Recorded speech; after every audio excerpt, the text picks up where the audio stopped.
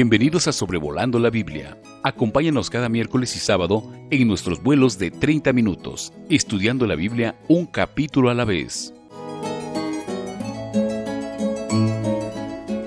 Saludos a todos que han tenido a bien en acompañarnos en este podcast de Sobrevolando la Biblia, en el cual estamos estudiando cada capítulo del libro de Génesis, y en la voluntad de Dios continuaremos estudiando cada capítulo de la Biblia, no solo Génesis. Y vamos a ver aquí en Génesis 48, la historia se enfoca principalmente en Jacob bendiciendo a José y a sus dos hijos, Manasés y Efraín. Y podemos notar que en el inicio del capítulo se nos dice que Jacob, él está enfermo, y consideramos como él ya es un hombre de 147 años de edad. Ya ha estado en Egipto por 17 años. Y en el capítulo que le sigue a en el capítulo 49, es cuando Jacob muere. Así que ya él está muy próximo a la muerte. En el capítulo 49, él bendice a cada uno de sus hijos y muere. Pero llama la atención que en el capítulo 48 él bendice primero a los hijos de José, o sea que les da prioridad. Y esta es una de las maneras en las que Dios vindica a José después de tanto sufrimiento. Le da la prioridad al ser el primero en ser bendecido, y va a volver a ser bendecido en el capítulo 49, y aparte de eso él recibe la bendición más grande por encima de todos sus hermanos, cuando él era uno de los de los hijos más chicos, jóvenes que tenía Jacob, porque él nació antes de Benjamín, quien fue el hijo menor de Jacob. Y esto es significativo porque de todas las cosas que el Nuevo Testamento, específicamente en el capítulo de Hebreos, que resalta la fe de varios personajes del Antiguo Testamento, de todas las circunstancias de la vida de Jacob, él, por la guía del Espíritu Santo, resalta el capítulo 48 y 49 de Génesis, donde Jacob bendice a su posteridad. Y él tuvo varias experiencias muy maravillosas, importantes, con una gran relevancia, pero esta situación en donde en estos capítulos él va a bendecir a sus hijos y a sus nietos es lo que recalca el escritor a los Hebreos en el capítulo 11 y versículo 21. Lo único que se nos dice de Jacob es que por la fe Jacob, al morir, bendijo a cada uno de los hijos de José y adoró apoyado sobre el extremo de su bordón. Entonces aquí Jacob muestra una gran fe, porque él llega al final de su vida y él confía que las bendiciones que él va a nombrar sobre sus hijos y sus nietos, Dios las va a cumplir a su tiempo. Solo para recordar que Manasés y Efraín, los dos hijos de José, hasta ese momento, ellos nacieron en Egipto.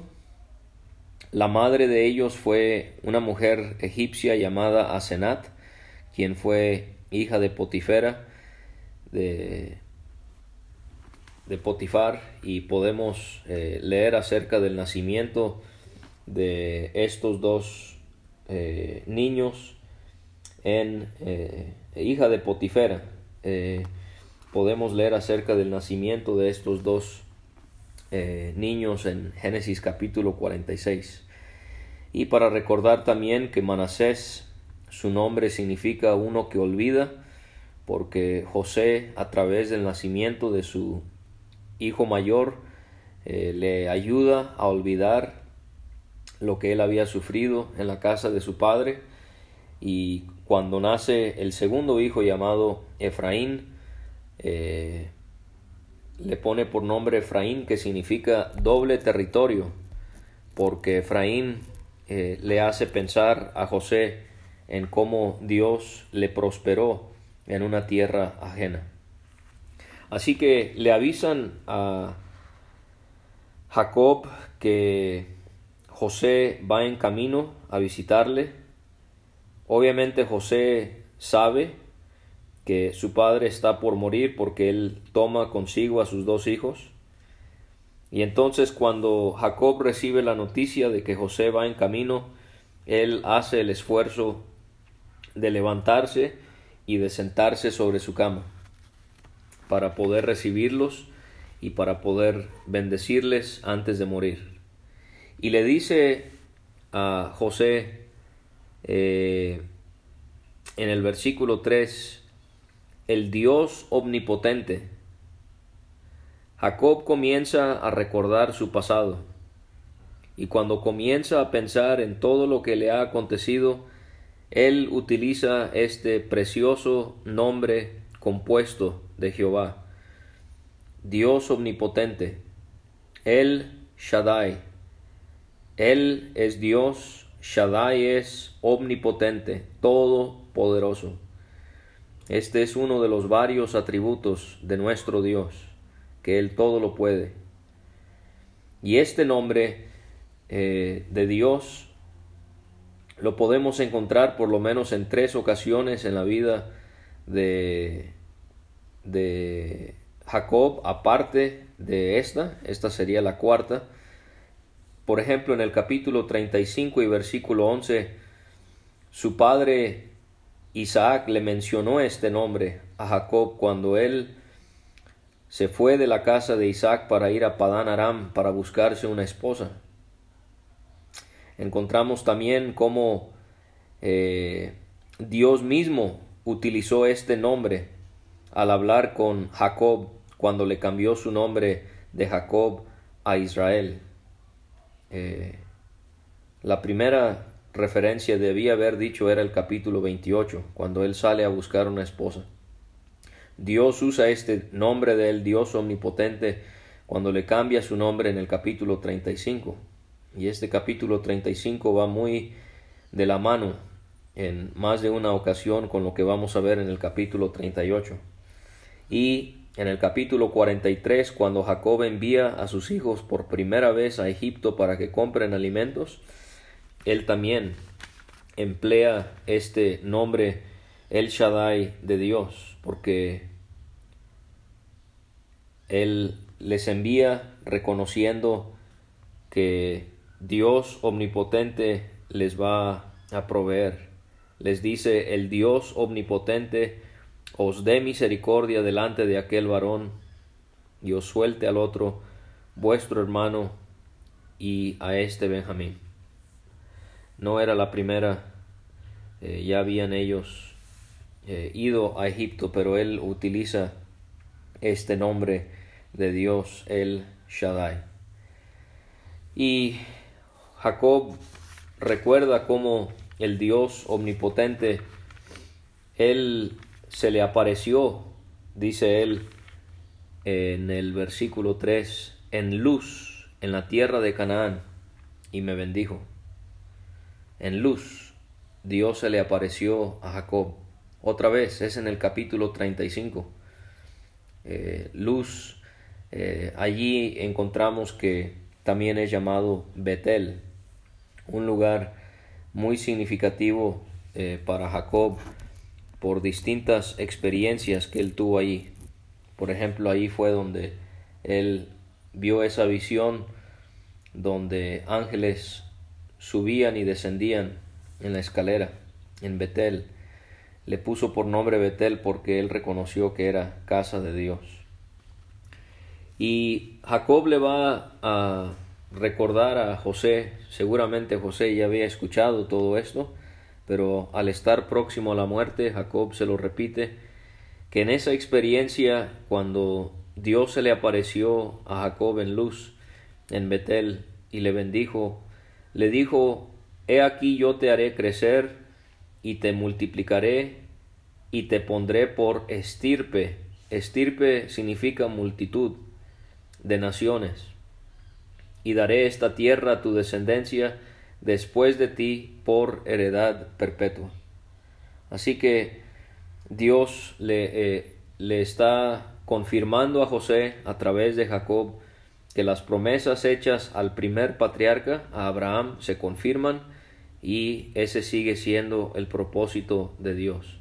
Cuando dice esta tierra, obviamente no se está refiriendo a Egipto, donde se encontraban José y Jacob, se está refiriendo a Canaán, esa tierra que Dios les había dado. Y él ahora menciona a los hijos de José, Efraín y Manasés, que te nacieron en la tierra de Egipto. Antes que viniese a ti, a la tierra de Egipto, míos son. Esto es muy interesante, que Jacob, como si fuera, adopta a los dos hijos de José, Efraín y Manasés, como suyos. Y pareciera que toman el lugar de Rubén y de Simeón, que eran sus hijos mayores. Esto lo más probable por causa de pecado que ellos cometieron. Esto lo podemos ver en el capítulo 34 y en el capítulo 35, los pecados de estos dos hombres que los, como si fuera, descalificaron para poder disfrutar de la posición que tenían como los dos hijos mayores de Jacob. Esto también es una forma en la que Dios está bendiciendo a José, que sus hijos, aun cuando José fue uno de los menores, ahora resulta que ellos van a ser considerados los mayores de entre los hijos de Jacob. Y de hecho en Primera de Crónicas, en el primer libro de Crónicas, capítulo 5 y versículo 1 y 2, se habla ahí acerca de cómo Dios le dio a Manasés y a Efraín el derecho de la primogenitura. Entonces aquí estamos viendo cómo Manasés y Efraín tomaron un lugar de gran relevancia dentro del pueblo de Israel, y lo vamos a ver más adelante con la bendición que Jacob pronuncia sobre ellos, especialmente sobre Efraín. Ahora debe de llamarnos la atención que la bendición que está pronunciando Jacob va a resultar en que por eso no hay una tribu de José, sino que de José salieron dos tribus que llevan los nombres de sus hijos. Dice en el versículo 6, los que después de ellos has engendrado serán tuyos. Esto indica que José tendría otros hijos, pero ellos heredarían de José. Jacob está tomando para sí a los dos mayores, a Efraín y a Manasés. Y es interesante que con lo que va a hacer Jacob más adelante al bendecirlos, en el versículo 5 Efraín es mencionado primero y después Manasés, cuando Manasés era el mayor. Y en el versículo 7 Jacob ahora vuelve a recordar algo en el pasado, algo que le sigue causando dolor, y él habla de cómo cuando él venía de Padán Aram muere su esposa amada, la que era la más favorecida de entre las 4 mujeres con las que él tuvo hijos, que fue Raquel. Y él recuerda cómo a media legua, esta es una medida que no hay la seguridad cuánto representa para nosotros en la manera en la que nosotros medimos. Pero por ejemplo, en el Antiguo Testamento, cuando se utiliza esta palabra en la traducción de la Biblia en inglés King James, se utiliza la frase una distancia corta, una distancia pequeña. Así que muy cerca de Efrata, que es Belén, muere Raquel, la esposa de Jacob. Y nosotros podemos ver que también en el capítulo 35, por eso decía cómo el capítulo 35 se relaciona mucho con lo que estamos viendo aquí en el 48, allí podemos leer acerca de la muerte de Raquel y pensar que en esa misma ubicación, en Belén, allí fue donde sabemos bien que nació nuestro Salvador. Él, ya siendo grande de edad, le pregunta a José en el versículo 8, ¿quiénes son estos? Él, vamos a ver que ya no puede ver por su edad. Y José responde, son mis hijos, que Dios me ha dado aquí. Y él dijo, acércalos ahora a mí y los bendeciré.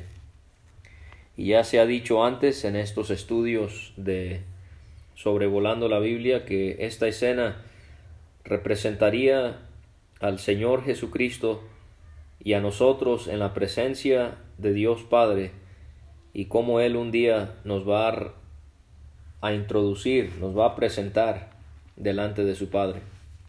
Esto lo menciona Hebreos capítulo 2 y versículo 13, y otra vez yo confiaré en Él, y de nuevo, he aquí yo y los hijos que Dios me dio. Así que, aunque Isaías 53, la nación de Israel pregunta, ¿y su generación quién la contará? Él no tuvo generación porque fue cortado de la tierra de los vivientes, pero pensamos en las millares de personas que estarán en el cielo por lo que hizo Jesucristo y cómo es que Él un día nos va a reconocer delante de su Padre como sus hijos. También podemos pensar en cómo el Señor Jesús hizo la promesa en Mateo capítulo 10 y versículo 32. A cualquiera pues que me confiese delante de los hombres, yo también le confesaré delante de mi Padre que está en los cielos. Pensar que un día Jesús nos va a confesar delante de su Padre. Y dice la carta de Judas, él nos hace ver cómo nosotros, dice él, nos va a presentar sin mancha delante de su gloria con gran alegría. Así que Jesucristo nos va a presentar delante de su Padre, Él nos va a confesar delante de su Padre y nos va a nombrar delante de Él. Jacob pide en el versículo 9 que los acerque a Él y que Él los va a bendecir. Y Él se va para José, y si uno lo considera de una manera superficial, sin pensar en lo que Dios estaba haciendo detrás de todo esto, pareciera que Jacob se equivoca con la bendición que él da a sus hijos, porque nos dice el 10 que los ojos de Israel estaban agravados por la vejez, no podía ver. Les hizo pues acercarse a él y él les besó y les abrazó. Y dice Israel a José, no pensaba yo ver tu rostro, y aquí Dios me ha hecho ver también a tu descendencia. Y aquí Jacob está reconociendo la misericordia de Dios.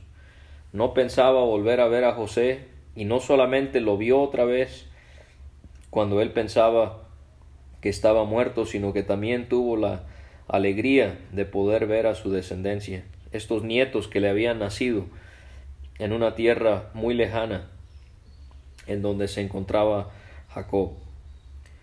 José entonces saca de entre sus rodillas a sus hijos, en el versículo 12, y él se inclina a tierra. Él respeta a su padre, también quizás mostrando reverencia a Dios por lo que se va a realizar. Este es un suceso muy importante, que un patriarca dé su bendición antes de que muera. Jacob lo había experimentado con su padre Isaac y su hermano Esaú. Y vemos en el versículo 3 que José, él posiciona a sus hijos de tal manera que Efraín, como el hijo menor, esté a mano izquierda de su padre, y que Manasés, como hijo mayor, esté a su mano derecha. ¿Por qué? Porque la mano derecha en la Biblia y para Dios representan su fuerza. Esto lo podemos ver en Éxodo capítulo 15 y versículo 6. La mano derecha representa su favor en el Salmo 16 y versículo 11. Y en el Salmo 20 versículo 6, la mano derecha o la diestra representa la ayuda de Dios. También la mano derecha en relación a Jesucristo y lo que Dios ha hecho con su Hijo y la posición que le ha dado, representa honor. Así que por eso es que José posiciona a sus hijos de esta manera. Pero vamos a ver que Israel, cuando extiende su mano derecha, no la pone sobre Manasés, el mayor, la pone sobre Efraín, y su mano izquierda se la pone sobre la cabeza de Manasés. O sea que él está con sus brazos cruzados. Y él comienza a bendecir a José, dice en el 15. Y alguien dice, pensé que la bendición era para los hijos. Bueno, otra vez, por ejemplo, en Primera de Crónicas 5, se utiliza el nombre de José para referirse a los dos. Así que realmente Jacob está bendiciendo a Manasés y a Efraín cuando él menciona a José. Él, como si fuera, representa a los dos hijos.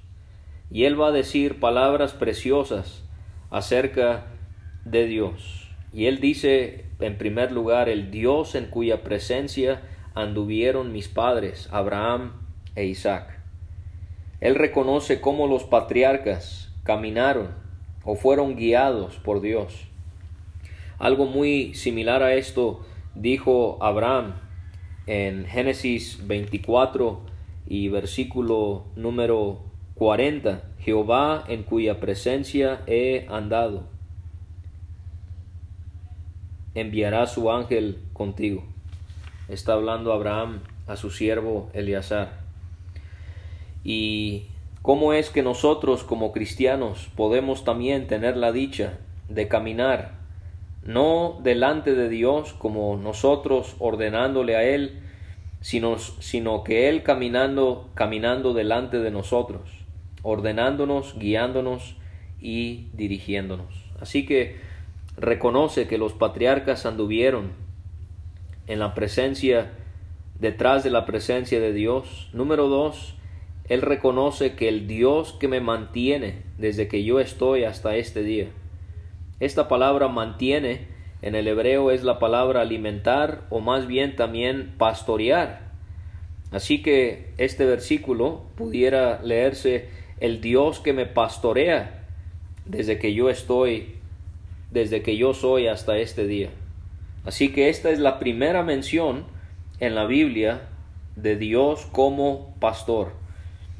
Quizás David había escuchado estas palabras de Jacob y allí fue donde a través del Espíritu Santo que él pudo escribir esas palabras que tanto nos han consolado a todos. Jehová es mi pastor, nada me faltará. Aquí Jacob está reconociendo la constancia de Dios, su fidelidad, la fidelidad que le mostró a sus padres y también la perseverancia que él mostró hacia él.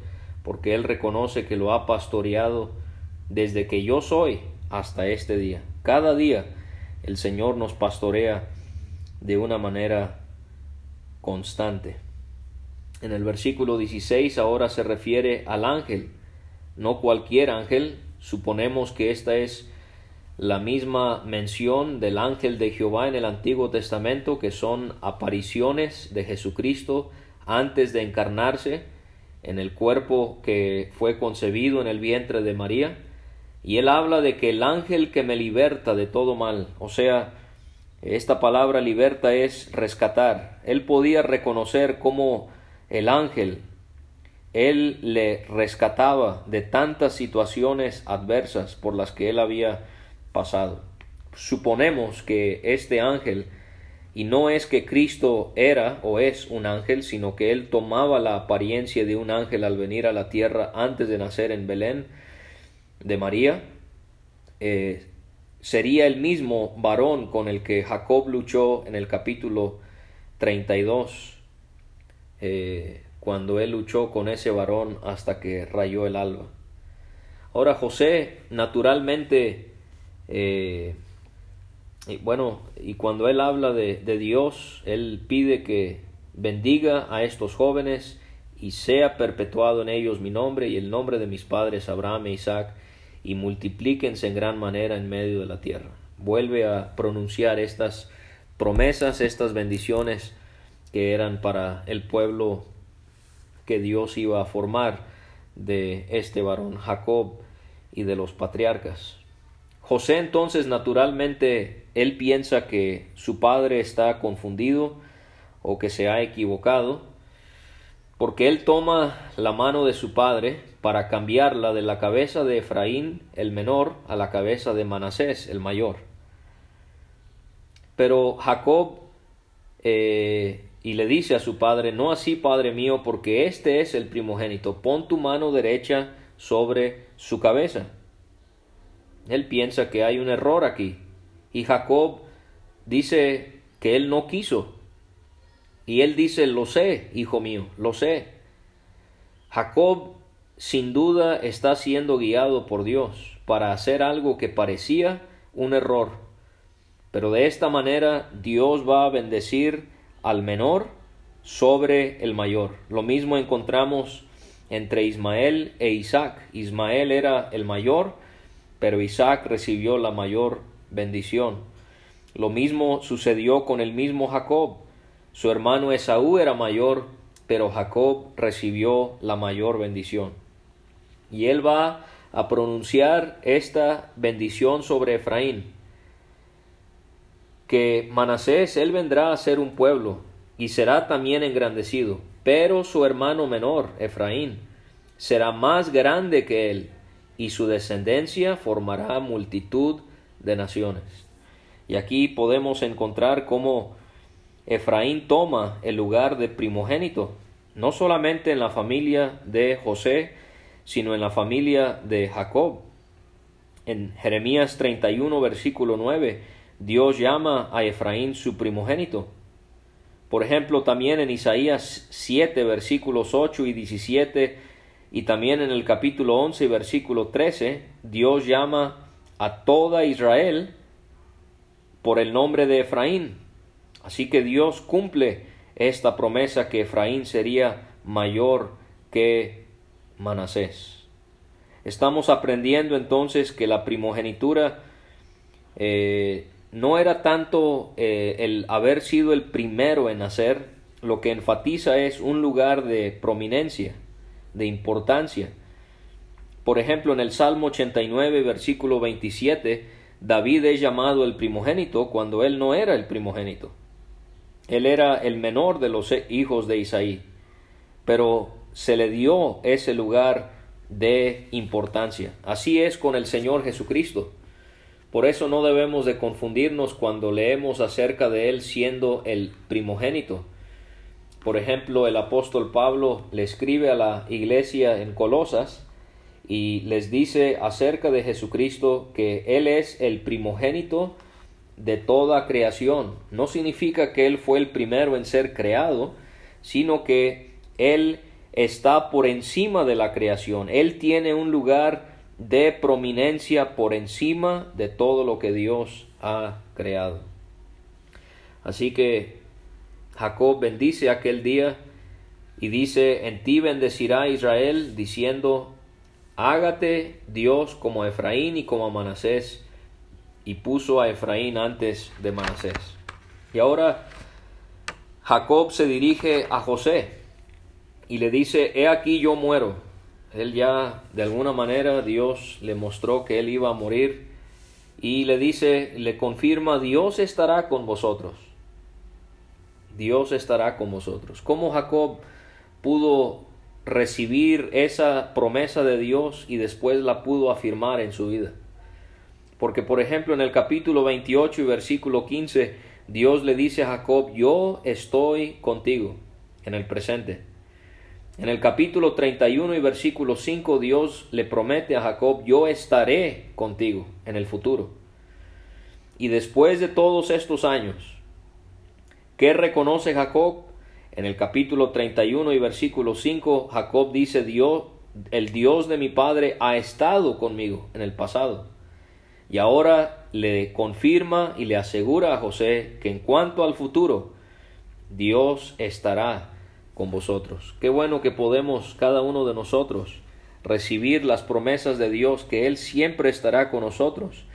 Y esto nos anima a poder confiar que así como Él ha estado en el pasado con nosotros, así lo seguirá haciendo en el futuro. Y esta promesa de que ellos